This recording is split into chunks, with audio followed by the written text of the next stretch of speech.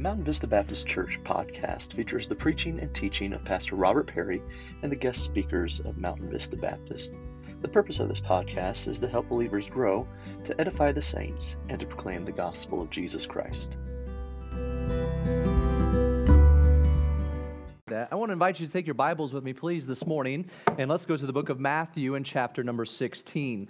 Matthew chapter number 16, our theme for the year is the fact that we are asking the Lord to take us to new heights.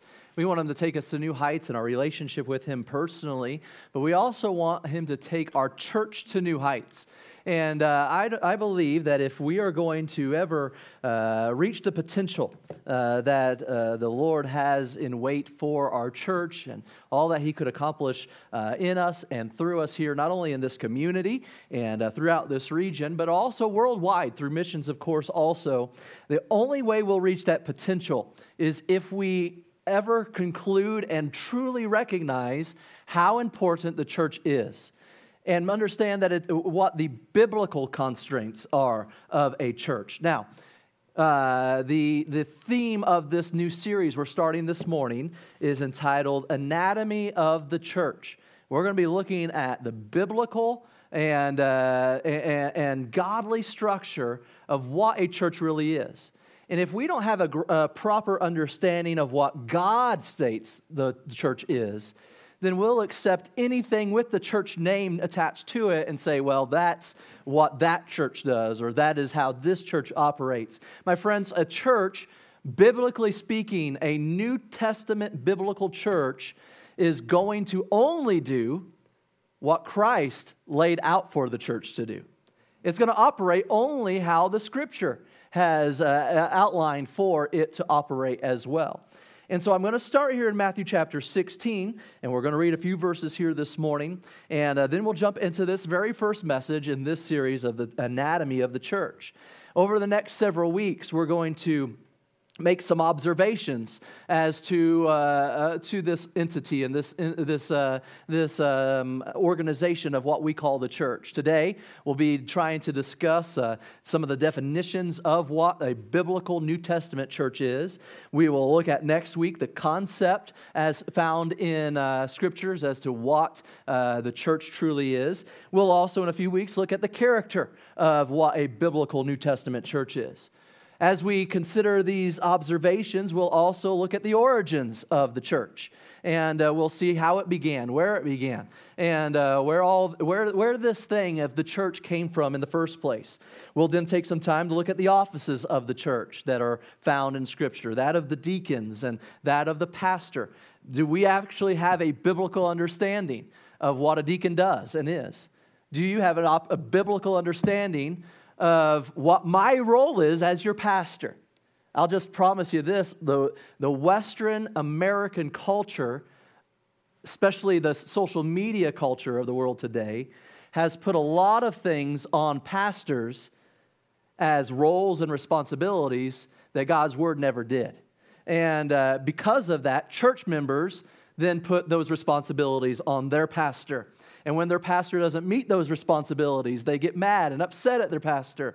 Not because he's missing the mark biblically, but because he's not meeting their expectations Americanly.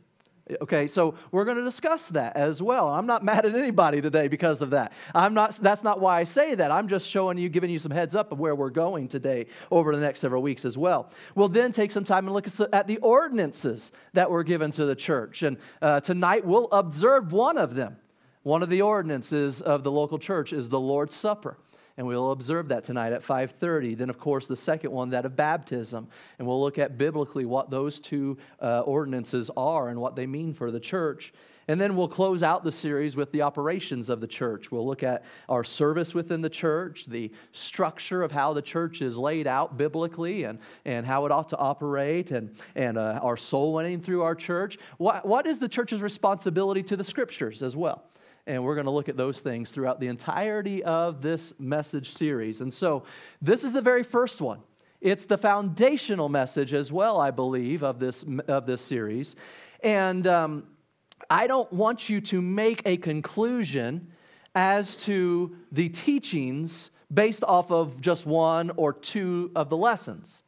That'd be like trying to say, I'm going to write a review of a mainstream movie with only watching a minute of it when it's an hour and 30 minutes long. You can't give an actual real review of the contents of that movie until you've watched it in its entirety. So I hope that you'll be here for every service over the next several weeks as we discuss these matters about a biblical New Testament church. But let's jump into things for the sake of time this morning. Matthew 16, verse number 13. When Jesus came into the coast of Caesarea Philippi, he asked his disciples, saying, "Whom do men say that I, the Son of Man, am?" And they said, "Some say that thou art John the Baptist, some Elias, others Jeremiah, or one of the prophets." He saith unto them, "But whom say ye that I am?" And Simon Peter answered and said, "Thou art the Christ, the Son of the living God." And Jesus answered and said unto him, "Blessed art thou, Simon Bar-Jonah, for flesh and blood hath not revealed it unto thee, but my Father which is in heaven. And I say also unto thee, that thou art Peter, and upon this rock I will build my church, and the gates of hell shall not prevail against it." And as we start off this series of the anatomy of the church and start this message here this morning, what is the church? What is a definition, a biblical definition of a biblical New Testament church? As we begin this systematic study through what the Scripture teaches about it, let's pray and ask for the Lord's blessings. Our Father, thank you so much for our time together in your house. I ask that you'd give me the words to speak as I deliver your message here this morning. As we desire to seek what your word teaches about your church, we understand that you even give illustration in the book of Ephesians about how a husband ought to love his wife as you love the church and you gave yourself for it. Now, God, help us as we examine and consider this entity in which you love, this organization in which you love, this group of people in which you love, that we would love it also, that we would understand it in the same confines and concepts as you understand it, and Lord, that we would just be dedicated to it, to accomplish your potential and goals and desire in us. Lord, be honored and glorified through our time together here today. And if there happens to be one here this morning that doesn't know you as their personal Savior, while we're not necessarily going to major on your gospel message of your death, burial, and resurrection here in this message this morning, I do pray that they would recognize that you gave yourself for what we call this church, and that you died so that others might be able to be saved. And Lord, I ask now that you would draw them close to you if they are without you this morning. Have your will accomplished here, and be honored and glorified through it. And we ask these things in Jesus' name. Amen. Now, in many ways, when it comes to dealing with a subject like being able to define and understand the biblical New Testament church, the greatest barrier to our understanding about what the Bible is actually and genuinely teaching is all of the misinformation that has existed throughout centuries. Now, when people come to believe that error is truth, they will attempt to scripturally justify and protect it protect what they have come to believe. I'll put it to you this way. There are plenty of different things that different, quote-unquote, churches would teach and believe. So if I would teach one thing here and another church would teach another thing there, and both of us would use scripture verses to try to protect what we teach, and both of us would use scripture verses to try to prove what we're teaching to be true as well. The thing about it is common sense simply tells us that if I teach one thing, another church teaches another, a third church teaches another, a fourth teaches another one, a fifth and sixth and so on and so forth. If there's 20 different churches teaching 20 different things, common sense would simply state that the majority of them have to be incorrect. Because when God gave His Word, when God gave His instructions and doctrines, He had one intent behind it. He had one meaning behind it. It's not like for instance, when a husband and a wife, a couple, stand at the marriage altar and they both say, I do, they are saying I do to one another. Not I do to this person today and this person tomorrow and this person the next. You see where I'm coming from? The I do is specific. The I do is to an individual. And when God gave His word, His instructions and His teachings were specific. His instructions and His teachings were absolute. So if one teaches one thing but another the other, one has to be right and one has to be wrong. Are we on the same page here? And the reason why I know that to be true is because the Bible is clear in the fact that God is not the author of confusion. So if my interpretation and your interpretation and church over down the road's interpretation and the other person's interpretation and 20 different interpretations could all be correct, that would be kind of confusing, would it not? Well, God's not the author of confusion, so therefore it cannot come down to just one simple interpretation. It has to come down to what is the absolute truth of the matter. Again, when error is accepted as truth, it begins to expand. And as error expands, so does competition for credibility. They have to find ways to be able to say, well, my truth is right, where the other truth might be wrong. And everyone's competing for credibility on which is right and which is wrong. And over time, all of the diversity creates a shift in an attitude toward error in general because of its sheer volume. It seems useless to deal with the error because it is difficult to put a handle on it or even a face to it. Now, when we start thinking about things like this, we might say, well, who's to blame? We need to get to that culprit and settle this and shake them up a little bit. That's neither here nor there. We could definitely go and blame non-Christian entities and non-Christian groupings and gatherings for their false teaching. That would be easy to do. But what about when that error is in our own backyard?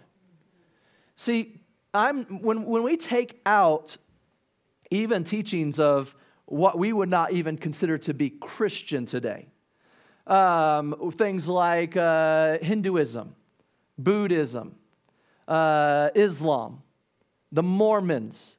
When we take those types of things, we can easily say, oh yeah, we understand those aren't true. Those are falsehoods or in compared to Christianity. But what about what we would call mainstream evangelical churches today?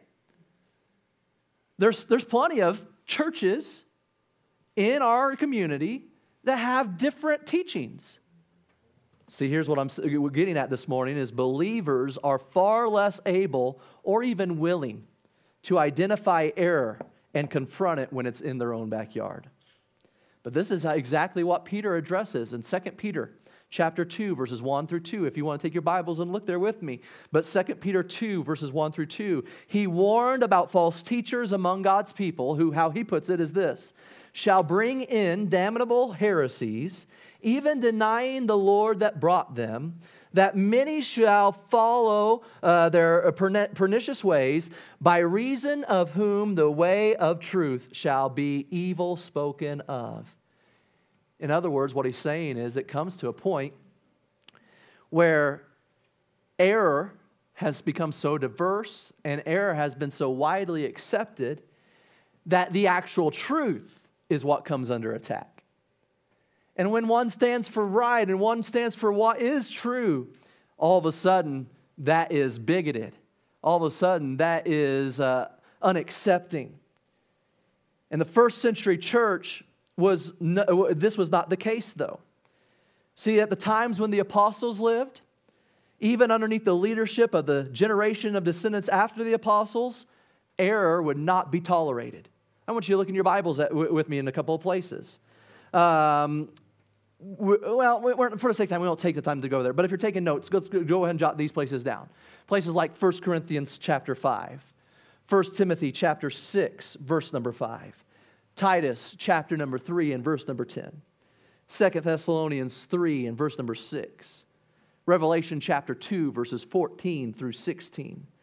In each and every one of these references that we've just gave here, when error came into the church, the disciples or those who were leadership in the church, they dealt with it immediately. and for those who were not willing to correct the errors of their ways. In those cases, in these references I shared this morning, fellow Christians were expected to withdraw fellowship from the guilty party. Because you've heard it put this way, a bad apple will spoil the whole bunch. And so the teaching was error and false doctrine was so devastating that believers were not to even entertain it. See, the guilty were expelled even if they would not right the error of their way, and they were going to be viewed as divisive. The book of Galatians, chapter 1, verses 8 through 9 teaches this. 1 Timothy chapter 1, verse 3, 2 John chapter 10, and the book of Jude teach all of these things as well. We've been studying on Wednesday nights through the book of Revelation, and just recently we finished chapter 2 and 3. Chapter 2 and 3 holds 7 letters to 7 churches. And each and every one of those churches in chapter 2 and chapter 3 of the book of Revelation receives some type of a warning.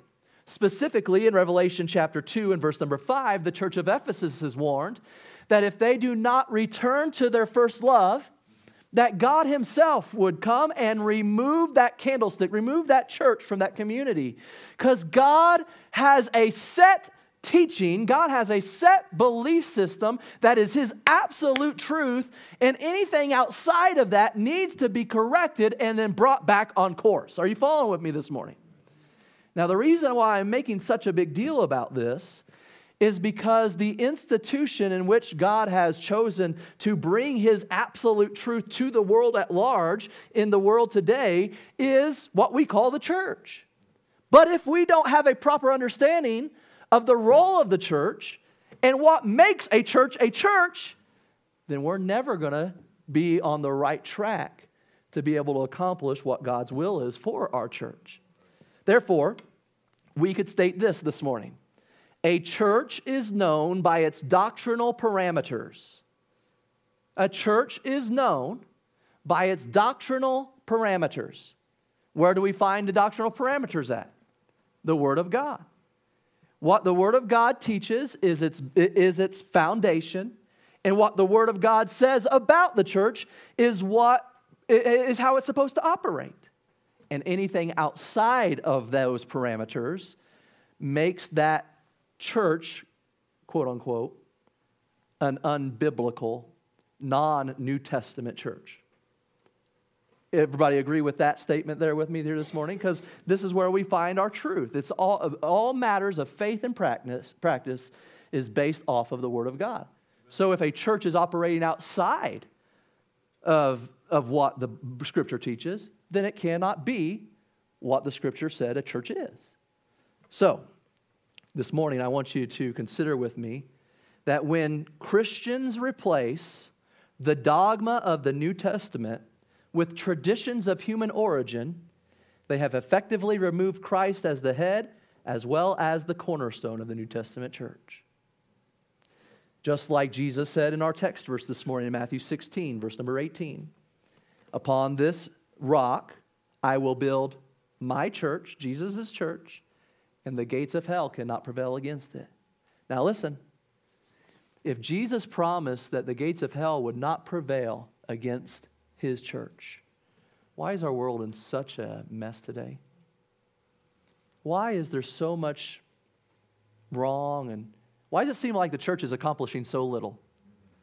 Because I submit to you this morning that unfortunately many churches have fallen outside of the parameters of what would make it a church, outside of the power that God would give them to be able to accomplish what he's promised. Now, this is just the beginning this morning of a long, long series of trying to accomplish what is the biblical definition of a New Testament church. One point here this morning is this. What is the church? The church. What is it? What is the church? Point number one, the church. If you want to notice with me that the Bible says here in verse number 18, "And I say unto thee that thou art Peter, and upon this rock I will build my church, and the gates of hell shall not prevail against it." Give me the next slide, please, Brother Matt. The church is what we're talking about here today. What is it? What's the definition of it? What is the biblical definition of it? Well, my friends, the original English word church, we would have known it as kirk at that time, probably derived ultimately from the Greek word kurios, which would mean the Lord. It would have the meaning of, referring to the worshipers of Christ or the Lord, as well as their places of worship, the structures in which they worshiped in. So we would pronounce it, say, as church today. Originally, it would have been more along the form of kirk, probably ultimately that from the Greek word kurios, German in its origin as well as it progressed along. But nevertheless, it would refer to the worshipers of Christ, those who know Christ. So you and I, it would be referring to you and I here this morning. But also it had the connotation of the places, the structures in which they worshiped in, i.e. the building in which we are meeting today. That's why we can say, yeah, I'm going to church. That's why we get that idea as well.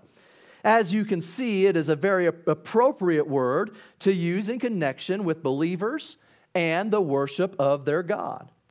The use of this word church in our modern English is not meant to imply any understanding or any definition that would be different than that which is found in the New Testament. Are you following me here this morning? Like, when we consider using a word that defines this thing that Jesus said He is building, this thing that Jesus said He is starting, we are not going to use a word that should have any other definition or understanding outside of the way He wanted it to be understood and have it to be defined in His day, right? Or I think we're all on the same page with that as well.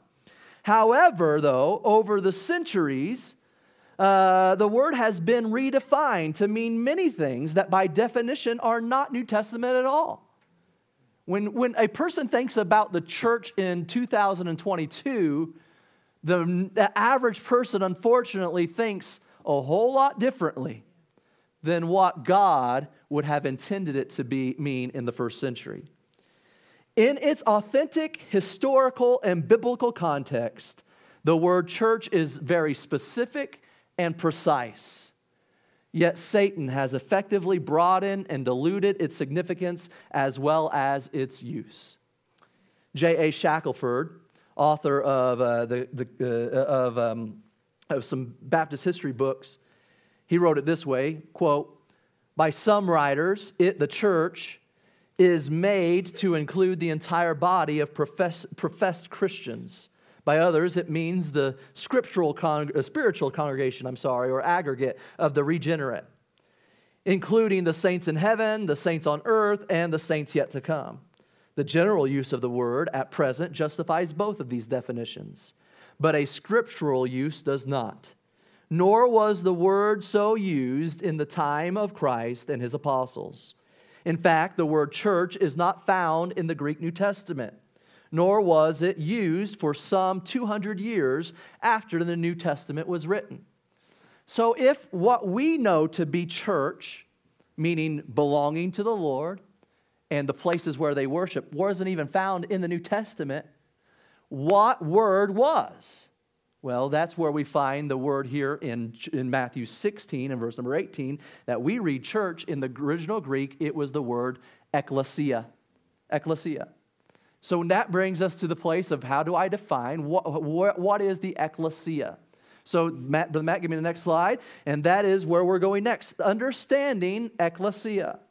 Now, in the first century, this word was not an uncommon word. It was actually used in much of secular language. Give me the next slide, if you would, please, Brother Matt. And this is what it meant. Ekklesia meant an assembly or congregation of people gathered together for a common purpose or to accomplish a common goal. The root word carries with it the idea of being called out. So let me give you some examples before we move on. It would sometimes be used in secular literature to speak of the gathering of a townspeople, all right? So because they had been gathered together, they had been called out. Sometimes it would be used to define the citizens of a village or a city. In that way, they would be called out maybe to reach a consensus or to make a decision or to choose a direction that would be taken to benefit the whole of the people. But what makes this word important to us is how the Lord used it, how He declared it in Matthew chapter 16 and verse number 18. He says he's going to build an assembly. He's going to build a congregation. He is going to build a gathering of people, his own, and give them the power so much that the gates of hell will not prevail against it. The fact that Jesus said these words, I will build my church and the gates of hell shall not prevail against it, makes a difference between what had already existed and what he was going to do. See, when we talk about a ecclesia, a gathering of townspeople, they weren't gathering because the Lord gathered them, and they weren't gathering with the power to fight all of hell. When we talk about an army that was gathered, ecclesia could have been used by that. It was not because the Lord had gathered it and built it, and it was not to be able to, so that the gates of hell wouldn't prevail against it. But when Jesus used this term, and he was speaking to Peter and his disciples here, he specifically said, I, Jesus, will build my church, and the power that is given to them in my church will be so much that the gates of hell will not prevail against it. That brings this meaning of this word to a totally different level, a whole new level itself.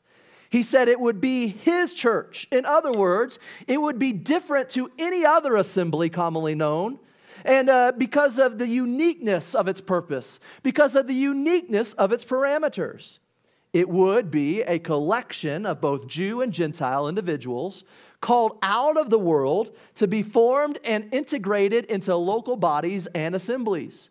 Jesus would be the spiritual head as well as the doctrinal cornerstone for those bodies. And when spoken of in a corporate sense, it could be considered then an institution.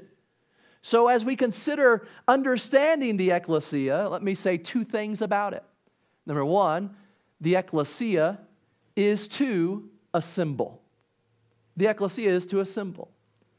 Now, it may be obvious and not even necessary to say this, but sometimes obvious things we miss very plainly.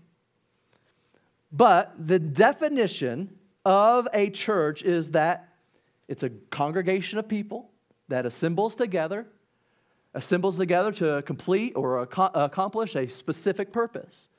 So let me put it to you just plain and simple. An assembly is not an assembly unless it assembles. You got it? Now, the reason I say that, and let me preface this and say simply and clearly, please don't misunderstand what I'm saying. Please don't put words into my mouth, and please don't take what I say out of context either. I know there are some here today, and there's some that are not here today. Some that are not here today might not be here because of sickness. There might be work. There might be reasons outside of their control that would keep them from being here. And that's all fine and dandy and everything else. When there's people that are shut-ins, they physically can't even leave their houses. They can't assemble in a church, and so therefore they can't get there. But, my friends, for those who can, but make the choice not to, means that they have made the choice not to follow what Scripture declares to what makes up a church. See, it's not that we met here in this place, but it's that we met together. And we met together for a specific purpose, to complete a specific action. There are some that are watching online. I know there are folks that watch our services every single week online and regularly. I praise the Lord that we have technology to do that. But this meeting of watching a service take place online can never replace actually being there in person. So if a person is watching our services and not in the area to where they could come, then my admonishment to that person is to find a church in the area in which they live that they can attend, that they can assemble with, and that they can grow together in the Lord. Because an ecclesia can't be an ecclesia. A church cannot be a church if it doesn't assemble. Let me put it another way. A congregation is not actually a congregation unless it has congregated. So people might sit at home and say, well, yeah, I am a member, or I participate in the worship services there. They might be watching an event take place, but they're not fulfilling the purpose of a church. That's what the Bible is clearly trying to state here.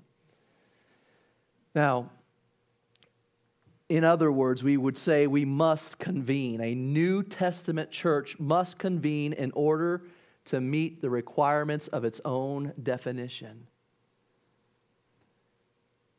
The world today has so much that is unfolding. Facebook has come underneath the umbrella of what they called Meta now, and that's what Zuckerberg has come up with. And they've just unveiled something that they're hoping to really push out called the metaverse. And it's a virtual reality. It literally is a virtual reality life. You put these VR goggles on, and you have a virtual reality rendition of yourself that can meet in these virtual rooms and interact with one another. And I've seen churches that have already jumped on board with that and say, well, this is our metaverse campus. Well, my friends, I'm thankful for all of what technology allows us to do and to reach people. But it can't be a substitute for what the church does in gathering together. It just simply can't. In our American culture, we have often found that the English language is always changing, and sometimes without a reasonable explanation. A word that meant one thing today, all of a sudden tomorrow means something totally different to some people. Are like, where'd that come from? How in the world did that happen? Our culture, we could say it this way, has created a very fluid language. The thing about the culture of Jesus' day in the first century and in which the Bible would have been originally written in, that was not the case. It was pretty secure. It was pretty complete, and it didn't change much in its meanings and such. And so where I could step outside and say, man, it's kind of cool out today, and somebody else might say, oh, that event was really cool today, and mean totally different things. When a person used the same word in those days, in the first generation, it wasn't necessarily going to change the meaning. And so nevertheless, that means, my friends, that the church cannot be just invisible, but it is visible. So we see the ecclesia is to assemble. But secondly also that the ecclesia is also visible. There's a lot of teaching in our cultures today that would state that, well, when the Lord speaks of the church, He's just speaking of every single person that's ever been saved or ever will be saved. And it's just this invisible church, this universal church. My friends, the Bible uses the word church 117 times in the New Testament. 112 of those times, it is used in connection with God in one of three different ways.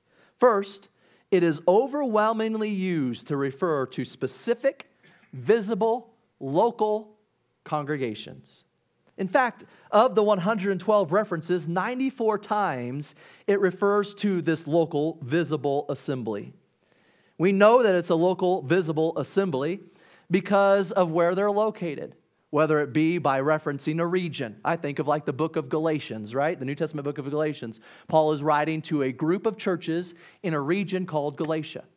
Or, for instance, not only do we know that it's literal, specific locations because of the region that it's specifically in, but maybe also the city. For instance, the book of 1st and 2nd Corinthians is written to the church in Corinth. And so we know that it's written to a real, literal church there because of where it's held. And other times, like the book of Philemon, we spent some time just a few weeks ago studying through some of it. In the book of Philemon, it was written to a church that was meeting in Philemon's house.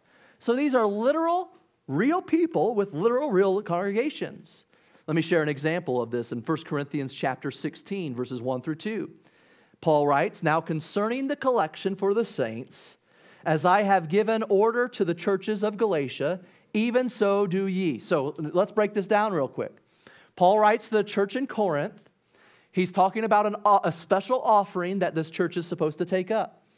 He says, concerning this offering, I want you to know I've also asked the churches of Galatia, a region, group of churches, to participate. And he says, so do ye. So he says, I want you also, this church. He wasn't talking about the church universally, but specific locations that would participate in this. He said, I give an order to the churches of Galatia, even so do ye, upon the first day of the week. So not only was there specific literal locations in which they were supposed to collect this offering, but there was a specific time in which they were supposed to collect this offering. So here's the deal. If the church is universal, if the church is invisible, just floating around somewhere out there in space, like nowhere knows where it's at, and I'm just kind of doing my thing at my house, having home church, and you're doing your thing at your house, having home church, and we're not together, we're not assembled, we're just doing our own thing. And I do it whenever I feel like it. I might feel like doing it at midnight on Monday. You might feel like doing your church in home on a Saturday at 1 p.m. Another person might feel like doing their church on Thursday at 6 a.m. Paul's instructions were, come to your specific location, literal place, bring an actual offering of tangible money, and bring it on a specific day, the first day of the week. Why is it important that he tell what day that they ought to do it? So that they could all gather together. Not on their own, but that they could do it together. That's what a church does. It assembles together. Furthermore, our other local churches were referenced, as I mentioned, and that they were to take and do what the Lord had explained and expected them to do. So sometimes, overwhelmingly, the word church or ecclesia is used to refer a specific, visible, local church. There are times in Scripture where it is used as an institutional meaning. For instance, in Matthew 16 and verse number 18, our text today, God said he would build his church. Who was he speaking to directly? First Peter and two disciples as well that were there. Then later on, right before he ascends to heaven, in Matthew chapter 28, verses 19 and 20, he gives them what we know as the Great Commission. Who is he speaking to there? His disciples as well. He's then gone into heaven. The disciples have now passed away. They're not alive any longer. So does that mean that the church and the Great Commission have ceased with the ceasing of the disciples? No, because his command, his purpose was given to the entirety of the church. Church Mountain Vista Baptist, church whatever in Tucson, church whatever in Phoenix, you see what I'm saying?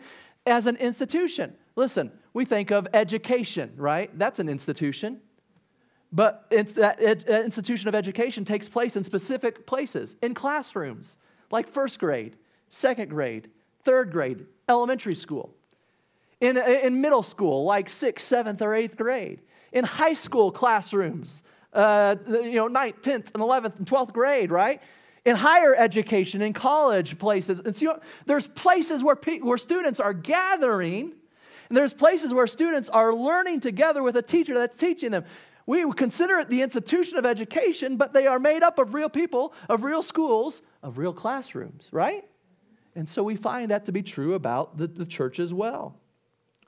And therefore, the church, in a corporate or institutional sense, cannot be invisible. It cannot be just universal. When speaking of the New Testament churches in a corporate sense, meaning in a general rather than any one particular church, the term of institution is appropriate. We also find the third way is found in Hebrews chapter 12 and verse number 23. In this passage, the apostle speaks of the future date when there would be a general assembly and the church of the firstborn. In other words, there will be one day a churching or a gathering together of the church in its entirety in eternity as well. But that day has not come yet. Because what does ecclesia mean? A gathering, an assembly. So a church, if I'm here and another church is over in another country, in another state, in another region, we can't all be church. We're part of churches institutionally. But we're all the same until we are gathered together as one in heaven. You following with me here this morning? I hope and pray. Now, we're done here this morning. I hope and pray, though, that if there's anything, you get a sense of how important definitions of words really are. Because words are how we communicate. And if my definition of the word I use is different from your definition of the word you heard, we're never going to be on the same page. You want to know why we're not seeing the power. We're not seeing the accomplishments. We're not seeing the ability through our churches like Jesus promised, like the gates of hell not prevailing against it, is because we have made our own definition of what makes a church. We have divorced it from what God himself said the church is. And we are acting then in our own power instead of his. My friends, the church is to assemble. The church is visible. And those terms are important for us to understand as the foundation as we move forward. Could you imagine giving your life for something that never came to be? Could you imagine giving your life for something that is invisible? But that's not what Jesus did. Jesus gave his life for the institution which we know as the church. But that institution is made up of individual, local churches, local assemblies. If we're ever going to accomplish what God wants us to accomplish, we first got to assemble. See, the reason for assembling is so that we can be gathered together, rallied around the same common cause, and equipped to be able to. That's later on in these series of messages.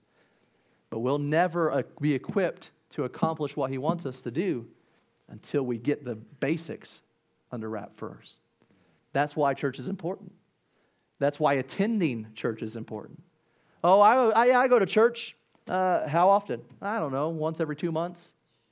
We're not assembling enough at that time. We're not accomplishing what God.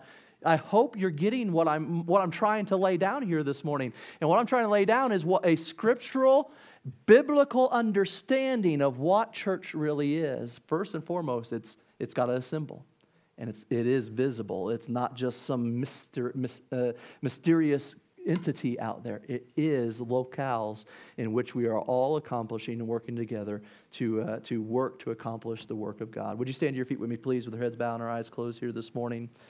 Again, this is just the foundation. This is just the beginning. I pray that you will ask the Lord to speak to your heart through what is being spoken and through what is being delivered, that he would help you to see the biblical understanding of what he meant the church to be, and that before you write it off and say, well, that was interesting, but not really life-changing or anything like that. Well, let's consider it this way. Would you try to write a real review about a movie that's an hour and a half long after only watching 2 seconds of it? 3 minutes of it? You could try, but that review wouldn't be an accurate description of it. So my prayer is that you would not come to your own conclusions just yet, but that you'd stick through the rest of these messages and the rest of this series and let the Lord speak to your heart through his word to see the importance of why he chose the church to accomplish his work still left on this earth. With our heads bowed and our eyes closed here this morning, I want to ask just a simple question. How many here would say, Pastor, I know for sure I'm saved and that heaven is my future home. Jesus Christ is my personal Savior. Could I just rejoice with you? Slip your hand up and write back down as a testimony to that end. Yeah, Pastor, I know I'm saved. I know that Christ is my Savior. Hands all across the auditorium. I praise the Lord for that. Now, would there be anyone here this morning? I know we didn't really focus on the fact that, Jesus died and rose again and the gospel message as much as we might have in the past, but he did all of that, and as a result, we're gathered today.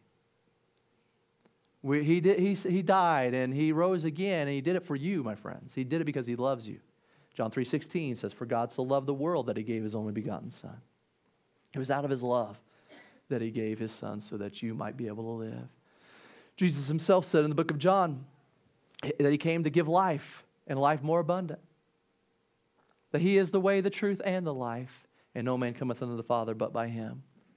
If you're here this morning and you don't know Christ as your personal Savior, you don't know Jesus as your personal Savior, could I just pray for you this morning? And if that's you and you say, preacher, I do not know that I'm saved. I don't know that heaven's my home. Could I just pray for you? Slip your hand up and write back down if that's you here this morning. Anybody like that? Then one last question. How many here would say, Pastor, as we begin this series and as we strive to consider what the Lord has taught about what makes a biblical New Testament church, Pastor, pray with me, and I'm praying with you, that our hearts would just be in tune with the Word of God, with His Spirit, and that I would be open to receiving what the Lord has for me to learn about His church. That I would be open to change my ideas of what I wanted in a church to being what God expects in a church. That I would remove my wants out of the equation and instead only desire the church to be what God desires it to be. Pastor, please pray with me as we continue through this series that the Lord would work in my heart in that way. Could I pray with you? If that's your heart's desire, lift your hands up and right back down. Hands all across this auditorium. I pray that over the next several messages that the Lord would just do just that He'd speak to our hearts, that He would help us to understand His concept of what a church is and help us to grow in our understanding of it to accomplish His work and will. I'm going to pray, and when I'm done praying, the piano is going to begin to play just for a few stanzas. If you'd like to come to the altar here this morning and lift up your heart in prayer and asking the Lord to help you to get a proper grasp and understanding about His concept of the church, or maybe right there in your seat if you're unable to kneel at the front, but you just lift up your heart as you've testified just a moment ago with an uplifted hand that you want the Lord to speak through you through the remainder of this series. Our Father, we thank you for this morning. Thank you for your goodness. And Lord, I ask that you just bless our time. Just bless the time in your word, that your Holy Spirit would do the work that only He could do. And Lord, that you'd help us to be able to be a biblical New Testament church and accomplish your work and have your power on us. And Lord, we ask all these things in Jesus' name. Amen. As the